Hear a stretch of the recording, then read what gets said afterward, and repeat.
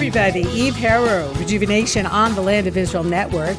It is, well, here in Israel anyhow, it's just closing September 11th. God, that's never just going to be a date anymore, is it? 2022, moving into the 16th day of Elul 5782. Of course, I'm in Israel right now, and I am delighted to have on the line with me Mark Bennett from Aspen. You guys know I was there, I don't know, probably like a month ago, something like that. And one of the nice side benefits of my visit there, in addition to just being in Aspen, seeing Jersey boys, going hiking in maroon bells, and of course speaking, was getting to meet Mark Bennett. Mutual friends introduced us. Totally fascinated by his work and said, like, this guy is just too cool for me to keep to myself. Got to share him with my listeners. So here you are. And Mark is a few hours back up in the beautiful, beautiful Colorado Rocky Mountains. So Mark, thanks for joining me today on my podcast. Thank you for having me.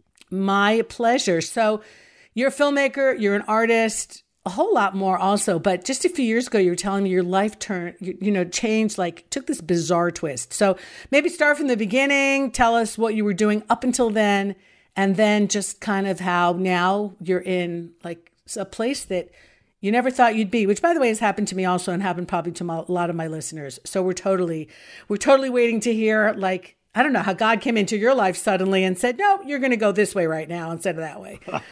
Exactly. Well, I grew up in Brooklyn, New York, and I've always was an artist and a photographer.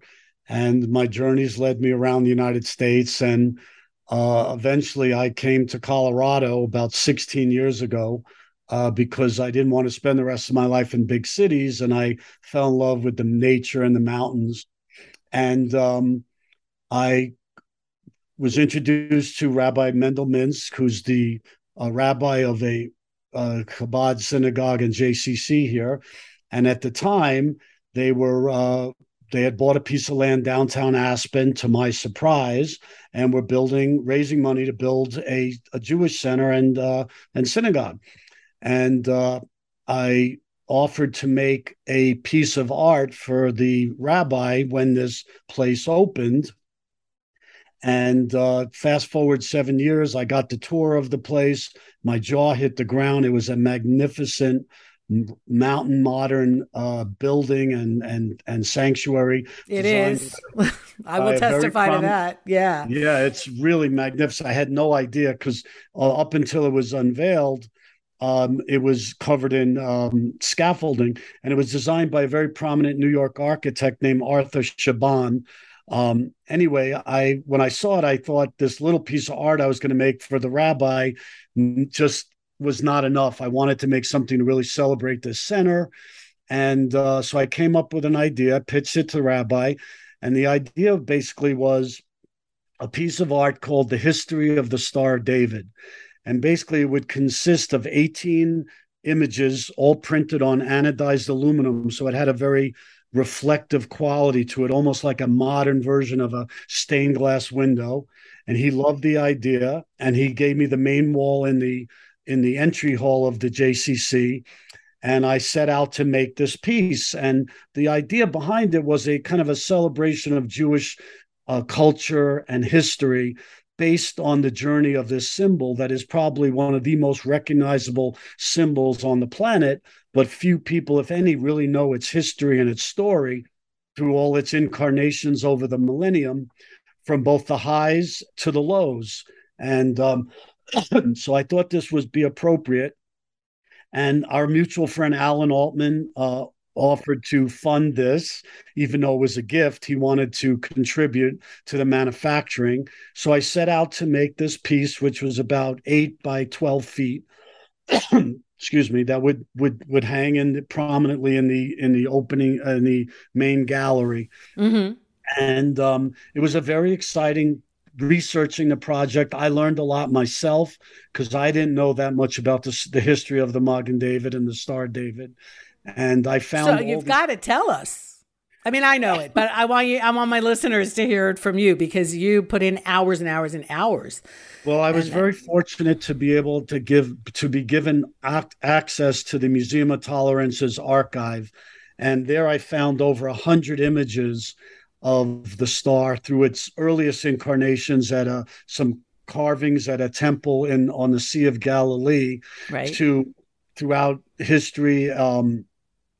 Its uses in decorative usages, Judea, even chuppah stones, um, uh, biblical texts, and even through some of its lowest incarnations when it was used as a marker of anti-Semitism during the Holocaust, and then up until 1948 when it was chosen to be the symbol on the flag of Israel, which, if anything, to me symbolized this journey and this, especially from the lows to the highs, that this symbol that could be once used as a marker during the Holocaust to be chosen to be on the flag of Israel, to me, if anything, showed perseverance, hope, courage, and optimism. That was it.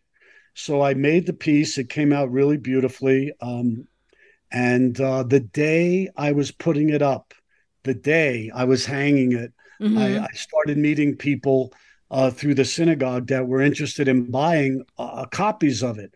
And I had never really even imagined making more than one of them. But from that day on, a business grew out of it. And I sold pieces that are now hanging in museums all around the world and people's personal collections. And so it was very exciting that this simple little gift of to celebrate the center and to be Right. welcoming this Jewish, sanctuary and center in our community became a business and basically changed my life, led to pretty much all the movie projects I'm working on now and all the other artwork projects I'm working on now. So it's kind of a fascinating incident to me that this one gift had made such a difference in my life.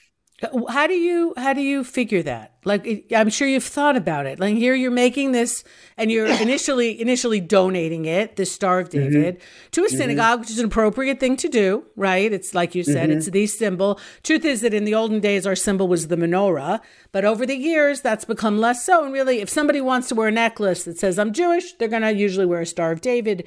And as you said, when the Nazis have the yellow star the people have to wear to signify that they're Jews, and of course be treated worse than terribly, it's going to be the star. So for the highs and for the lows. But like, how do you, so first of all, were you a very affiliated Jew? Were you very much involved in your Jewish life before this project? Because from what you said to me, this like caught you kind of unawares. Yes, I grew up secular, even though my grandparents were, very religious and observant. And I went to Hebrew school, got bar mitzvahed, but I was always, more attracted to the cultural issues of being Jewish than the religious ones for the most part. But I always felt an affinity to my heritage and my culture and my background and was always fascinated with it. So when I went to make this piece for the rabbi, I thought I really wanted to make something that would, you know, as Alan Altman said, awaken the heart and elevate the soul through this, kind of allegorical story. And so it was very exciting. And I think if I look back on it, it just reconnected me to my Judaism, my heritage, and my culture, and awoken that spirit in me to a really another level. And it was when this art piece started to catch on and be acquired for like the Los Angeles, the Holocaust Museum in Los Angeles, or Yad Vashem, or the Holocaust Documentation Education Center in South Florida, or Sinai Temple in Israel. I mean, Los I'm sorry, Angeles, Newport Beach. Newport Beach. Oh no, Okay. I'm sorry, Sinai Temple in Los Angeles Yeah. and the Chabad in Newport Beach. Right. And I started seeing the reaction to this. That was really the awakening for me. And like I said, it started to lead to other projects. And then I realized something was more at play here than I may have imagined. That Mm-hmm. this gift started to generate all these other interesting projects. A lot of them, Jewish related, which was fine with me because they were all things I was very passionate and proud to be involved with. So would you say that before this project, you were an artist who happened to be Jewish? and now you're a Jewish artist. Is there a difference in that? Or am I like, going a little out there? And then to add to this question, because this is what I always do, what is Jewish art? Is Jewish art, because of the creator? Or is it what the content is? Because there's a difficulty in Jewish art in the sense that we are told in the Bible to not have graven images. And so really, I studied Christian art, for example. There is so much more Christian art than Jewish art out there. It's unbelievable. The museums just in Italy are full of it. And yet you don't really see it like commensurate Jewish art. So, now that you're in that world, and I would suppose that at least other people would say you're a Jewish artist because one of the big things that you've done has a very Jewish theme. How do you see it from the Jewish side? How do you see it from the artistic side? Even from the historical, cultural side, which you mentioned is what fascinates you? That's a great question, Eve. I would say that I've always been an artist and a filmmaker, and I've always been Jewish. And I think that whether Jewish art or a Jewish artist or artist, I think it's more, I'm an artist who happens to be Jewish, and the themes of my art and film now have become very tied to Jewish culture, traditions, and subject matter. When the Star of David project grew and became a business, I immediately thought that it was really important that I share the profits of this business with an institution. And that's when I was introduced to Soroka Medical Center in Israel, in the Negev in Beersheba. And I thought, what a perfect partner for this. And the reason being that the main theme of the artwork was hope, life, and perseverance. And that was pretty much the same mission as the hospital. And so we worked out a deal. They agreed to acquire a gigantic version of the art to adorn the new healing garden of their brand new cancer center. And in exchange for that, I would donate 10% of all the proceeds of the art sales and merchandise around the world, and also promote the hospital with everything that we sell. And I kind of thought of the Chagall windows at Hadassah Hospital, because growing up in the United States, there was not a Jewish home that I was ever in that didn't have some kind of trinket, a postcard, a pot holder, or this or that had the Chagall windows on it. And I figured that if that artwork could bring such notoriety and income to Hadassah, I could do the same for Soroka. And so far, we've been selling many of them all around the world, and it all helps promote Soroka and helps with their building, brand awareness for this amazing institution that very few people know about in the United States. Right. So that was tremendously gratifying. And again, it's the theme being Jewish, but the hospital is non-denominational. They treat everybody, all denominations. They're in the Negev. They treat a lot of the Bedouin. They treat a lot of Israel's minorities. It's very much, maybe of all Israel's hospitals, known as like a community hospital in the sense of really having a very, very varied population and treating everyone the same. Everyone gets this exact same medical care.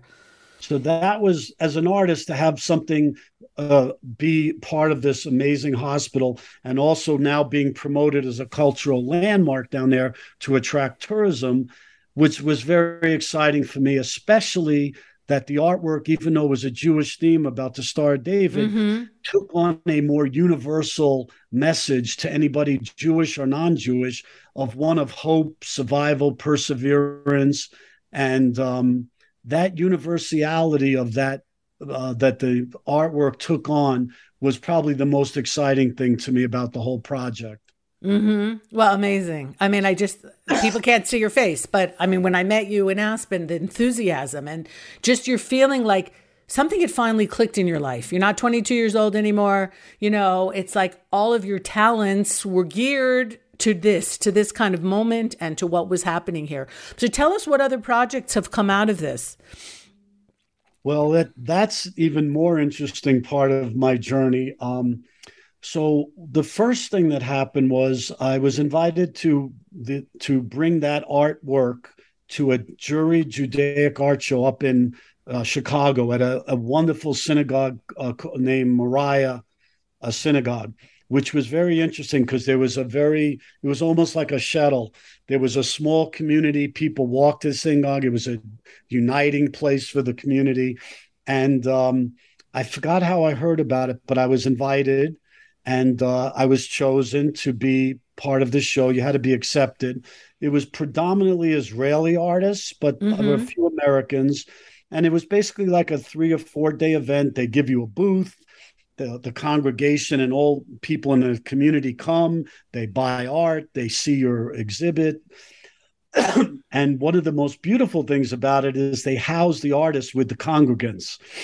Oh, So not only are you going to this other place, but you're being housed by the congregants. So you really get to become immersed in the community and go to services, and they had dinners for us, etc.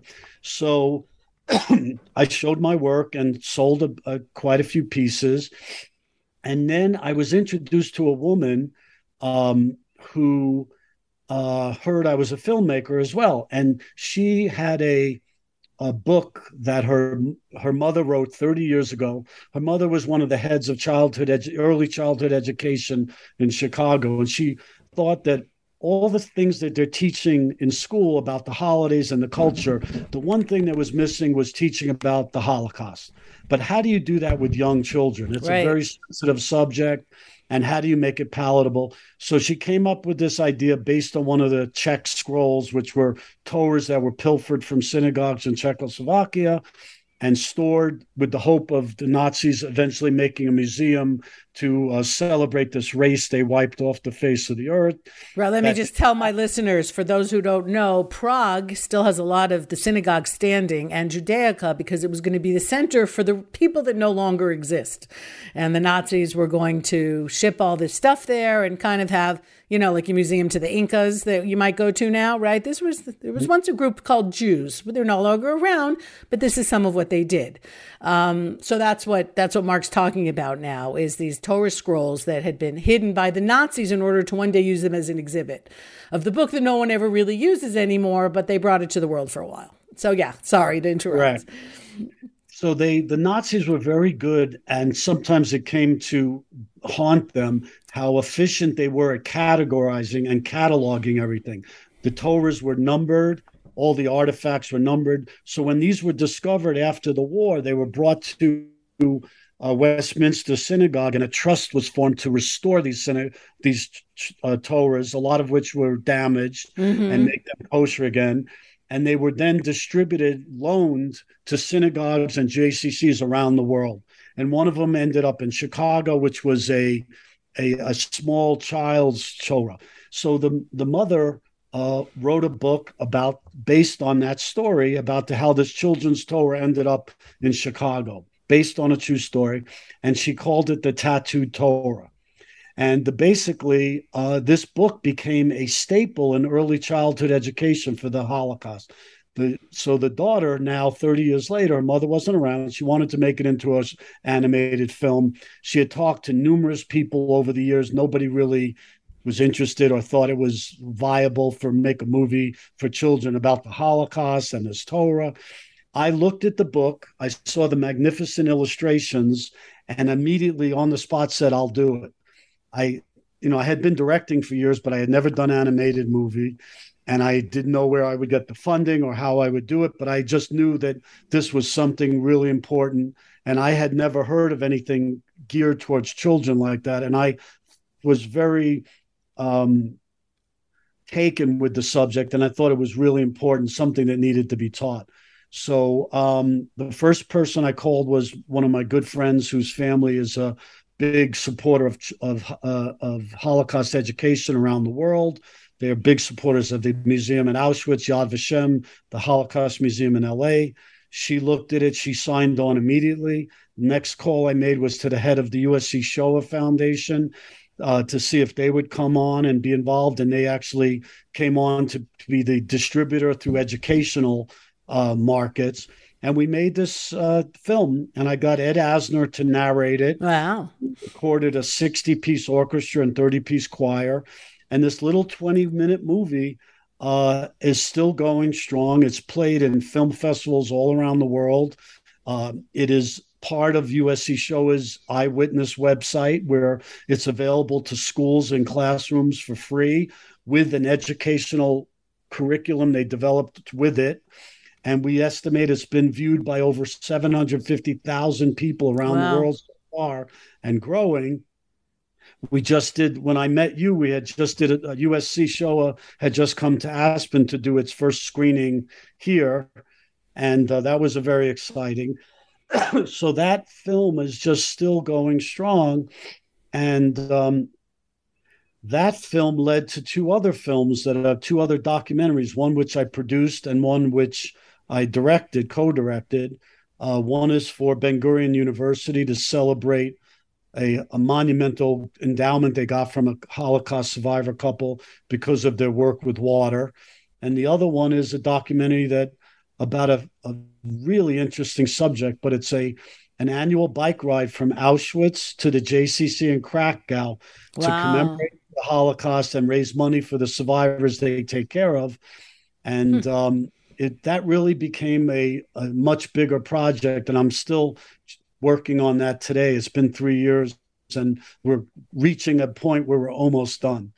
But Huh. so that one gift has spawned all these very interesting projects that I'm very, very, very excited about. And another one of them, which was an art project, even though it wasn't Judea related, it was I was asked to do an installation at one of Israel's most prominent centers for disabled children, mostly Down syndrome, by the name of Shalva Yeah. in Jerusalem. And I just finished that the museum piece.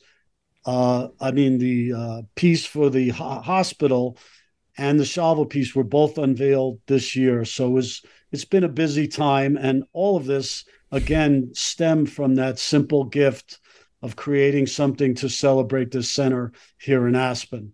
It's just incredible. Like your whole life now became involved with Holocaust and Judaism and Israel and these centers here in Israel that are saving lives. Like you said, the Cancer Center. Shalva's amazing what they do with kids with special needs and really give them, have them reach their potential and help the families. And these are, it's situations that weren't ideal that people are making the best of and, making the world a better place through it. And you're right there. I mean, you're just a total part of it.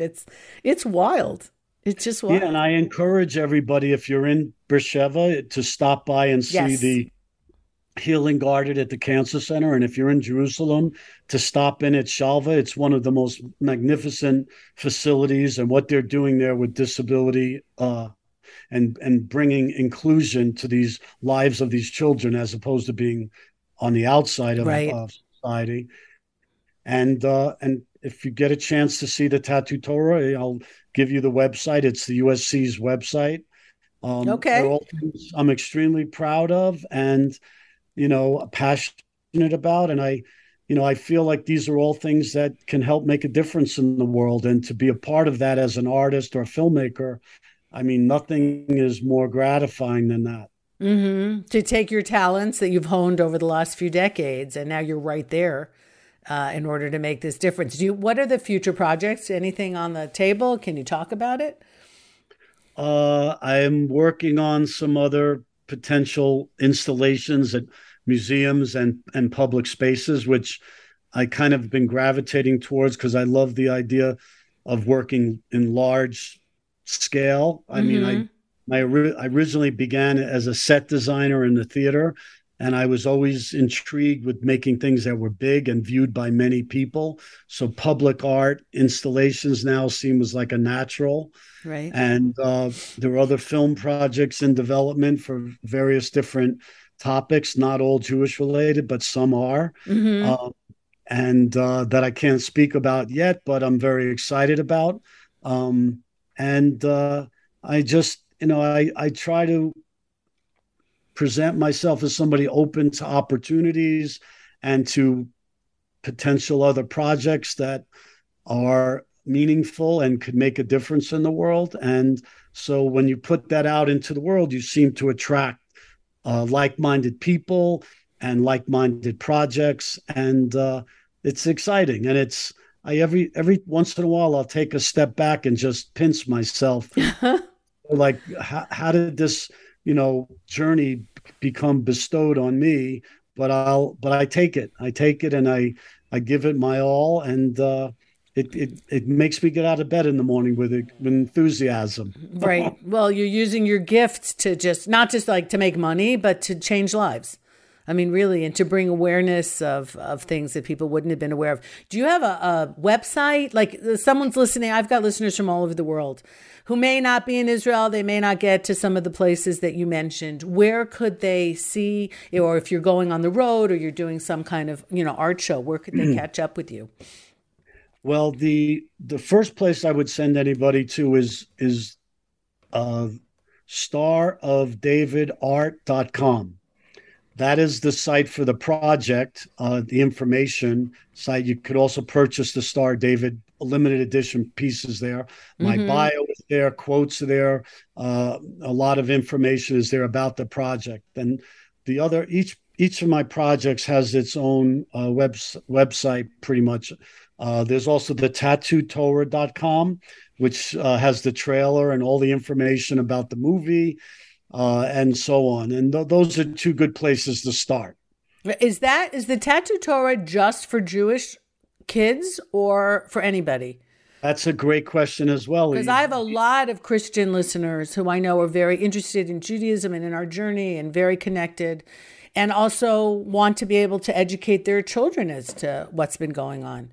Would it be appropriate for them? What USC Shoah has done, it's so remarkable to be associated and to collaborate with somebody of that stature. This organization that was started by Steven Spielberg after Schindler's List, to document every living Holocaust survivor, has grown into a organization that deals with hatred and other forms of genocide other than the Holocaust, which is important because you need to look at these things in the context of history, not as isolated incidents.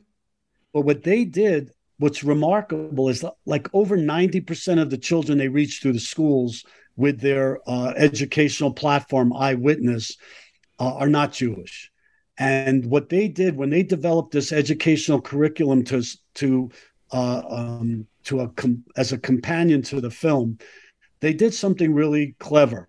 They made it, again, universal as opposed to just a Jewish story. What they did was they talk about the Torah as something precious to the Jewish people, but in the curriculum, they say, what is precious to you? And they do it twice. They do one exercise before the movie and one after. So in the first exercise, they talk about, okay, this is the sacred thing to the Jewish people, and when it's desecrated or stolen or harmed, that is wrong. So tell us, what is precious to you?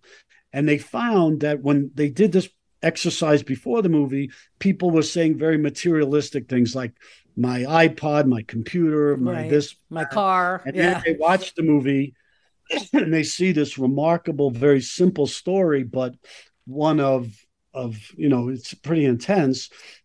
And then they're asked to repeat that exercise at the end. And all of a sudden, when they were asked, what is precious to you, changed from these more materialistic things to more sentimental and personal items like photos, memories, events. And I think they did a really good job about conveying the universality of that message of not destroying or desecrating something that's precious, whether it's a Jewish item or a not Jewish item. So we have shown the film to many audiences that are not Jewish, and we get a very similar reaction to it in that it's an eye opener, not only to the Holocaust, but what perseverance is and what, how kind of determining what's right and wrong.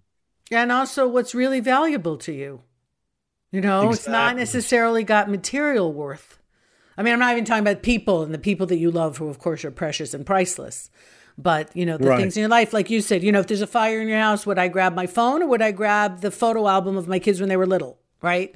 Exactly. That kind of thing, So what's not replaceable? in many ways. So that's great. So Yes, my listeners, I'm giving, if you're interested and you want to go see this, bring it into your community, into your family, to your church, whatever it is, I would love to get some feedback. Of course, I'll pass everything on to Mark as well as to how far this is going and the impact it's having. It's amazing. I will send you the link to the Eyewitness website where it is available for free Okay. for anybody to watch. And if you're an educator, the curriculum is available for free. It's Mm-hmm. also subtitled in 8 languages, including Hebrew, Arabic, French, German, Spanish, Hungarian, and Wow. Czech. Wow. We also did a Spanish spoken version of it with a famous telenovela actor. And we're possibly going to be doing a Hebrew version spoken because the younger children, it's a little hard to read the subtitles, but Mm-hmm. it's much easier if it's spoken. So Right, sure. that is in the works. And also in the works is in Canada, they showed it last Holocaust Remembrance Day. They put out an announcement to teachers that the film was available on the USC website, and it turned out 17,000 teachers downloaded the Whoa. film and showed it to their classroom of about 35 children each. So do the So that's math. over Whoa. 400,000 children in 1 week saw the film and did the curriculum, and the reactions were tremendous. And again, a large majority of these children were not Jewish. Mm-hmm. So that was really exciting for us to feel like, wow, this story is really connecting with children, and people are gravitating towards it and getting it. Mm-hmm. Yeah. And so now, because in Quebec there is a mostly French speaking, we're working on a spoken French version of the film, which Mm-hmm. is exciting. I'm thinking maybe you should do Chinese the way the world is going. No joke. Well, that's we haven't done. That's interesting. I never thought of that, but Mm-hmm. there seems to be quite a large Jewish population there. But also, again, it's a universal That's story. what I'm saying. Just yeah, get a little some of those messages of I don't know tolerance and universality might not be wasted there. Maybe Russian too. Okay, I better stop before I go Well, we on. did it. But We did it in Russian. oh We have a oh, Russian that's great. subtitle. Right. Yeah, if when you go on the website, you could there's a little button to click for Uh huh. all the different subtitles. So yeah, Amazing. just I mean to be working with an organization that's doing such incredible work like USC Showa, Mm-hmm. or with Soroka or even Shalva, it's all very very exciting.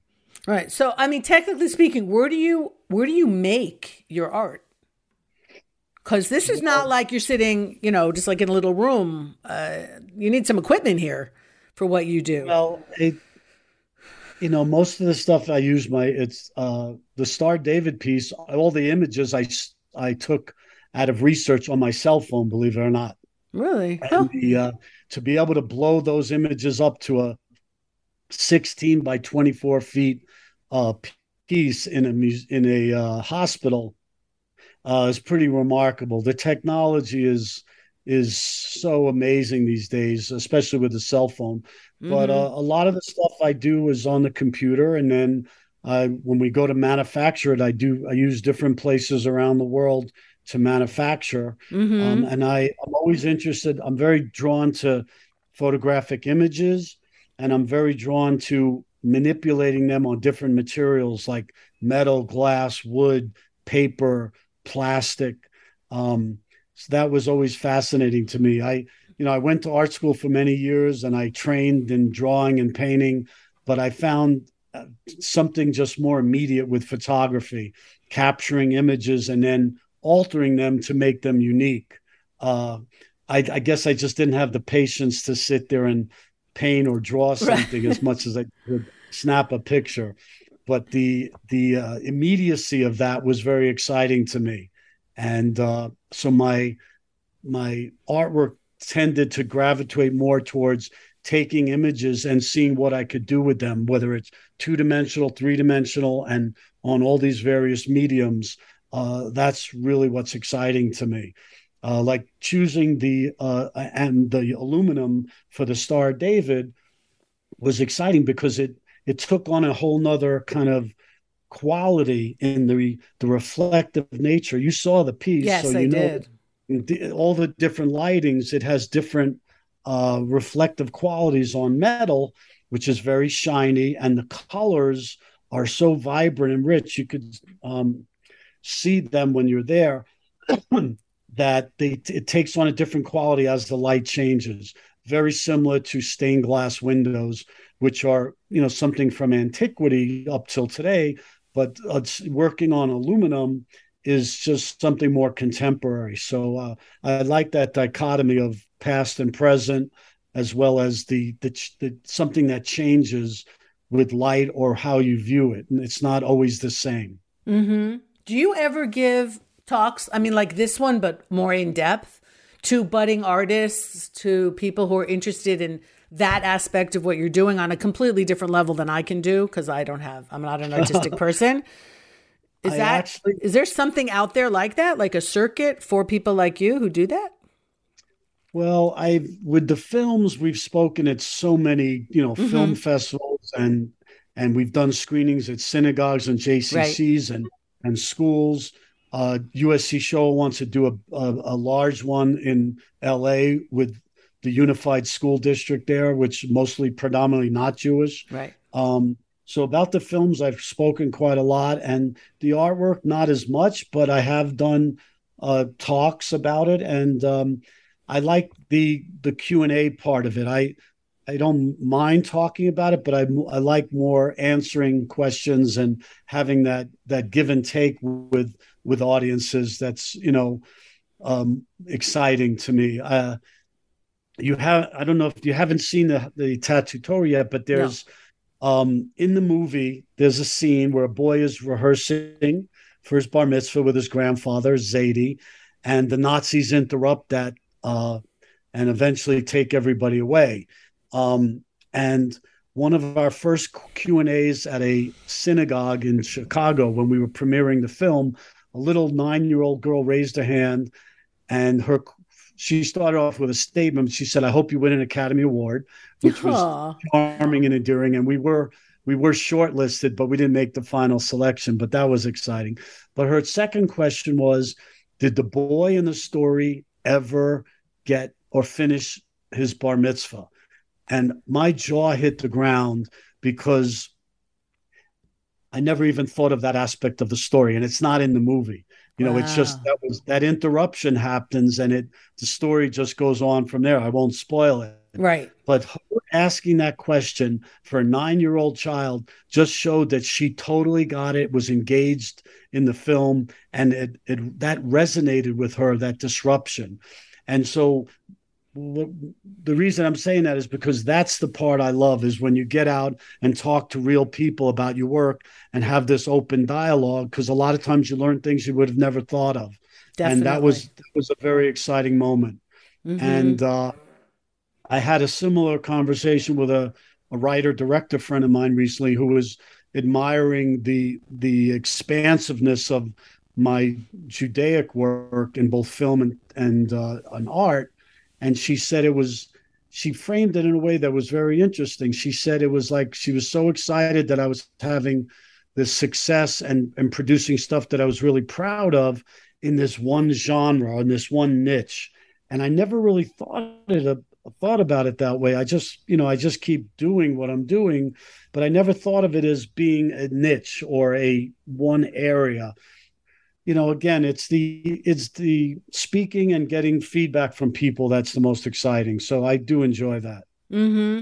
And I think, I mean, from what I know about art, not through my own sadly talentless life, but from friends who are artists, that's the exciting part of art, is that you might be thinking of something when you're putting it out there, but other people are going to interpret it through their eyes, through their history, through the context of their lives, and come up with something maybe completely different than you intended. But that's totally fine because there isn't one way of seeing it. And that's the beauty of being such a creative person, is that you kindle things in other people that they might not even known were there. And that has to be That's, incredibly gratifying. I mentioned that when we did the ceremony a couple of months ago. I brought up the point that it has been said often that art is incomplete by itself. That is what I find the most fascinating, because it is the interpretation. 10 people could look at it and see 10 different things. And that's the part I like, hearing that feedback.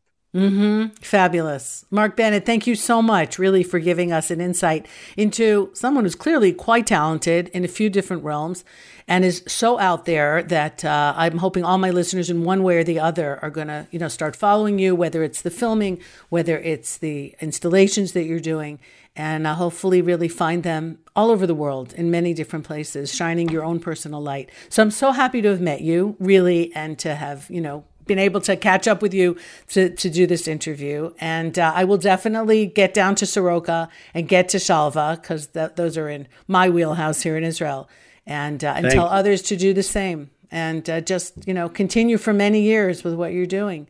All right, everybody. So thank you, Mark Bennett from Aspen.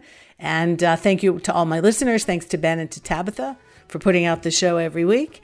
And I will hopefully be back next week. Not a bad run, guys. I know I was like AWOL for a while, but now I've been pretty consistent. I'm really trying.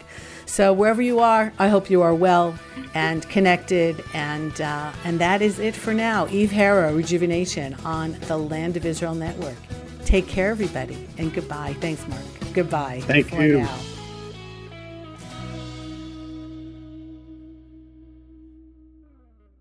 My name is Jeremy Gimpel, and I live here in the mountains of Judea.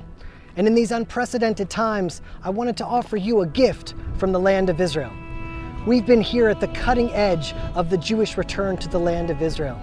We've come to the place where King David first assembled his men and where he wrote most of the book of Psalms. We are quite literally transforming this desert mountain area into a Garden of Eden-like oasis.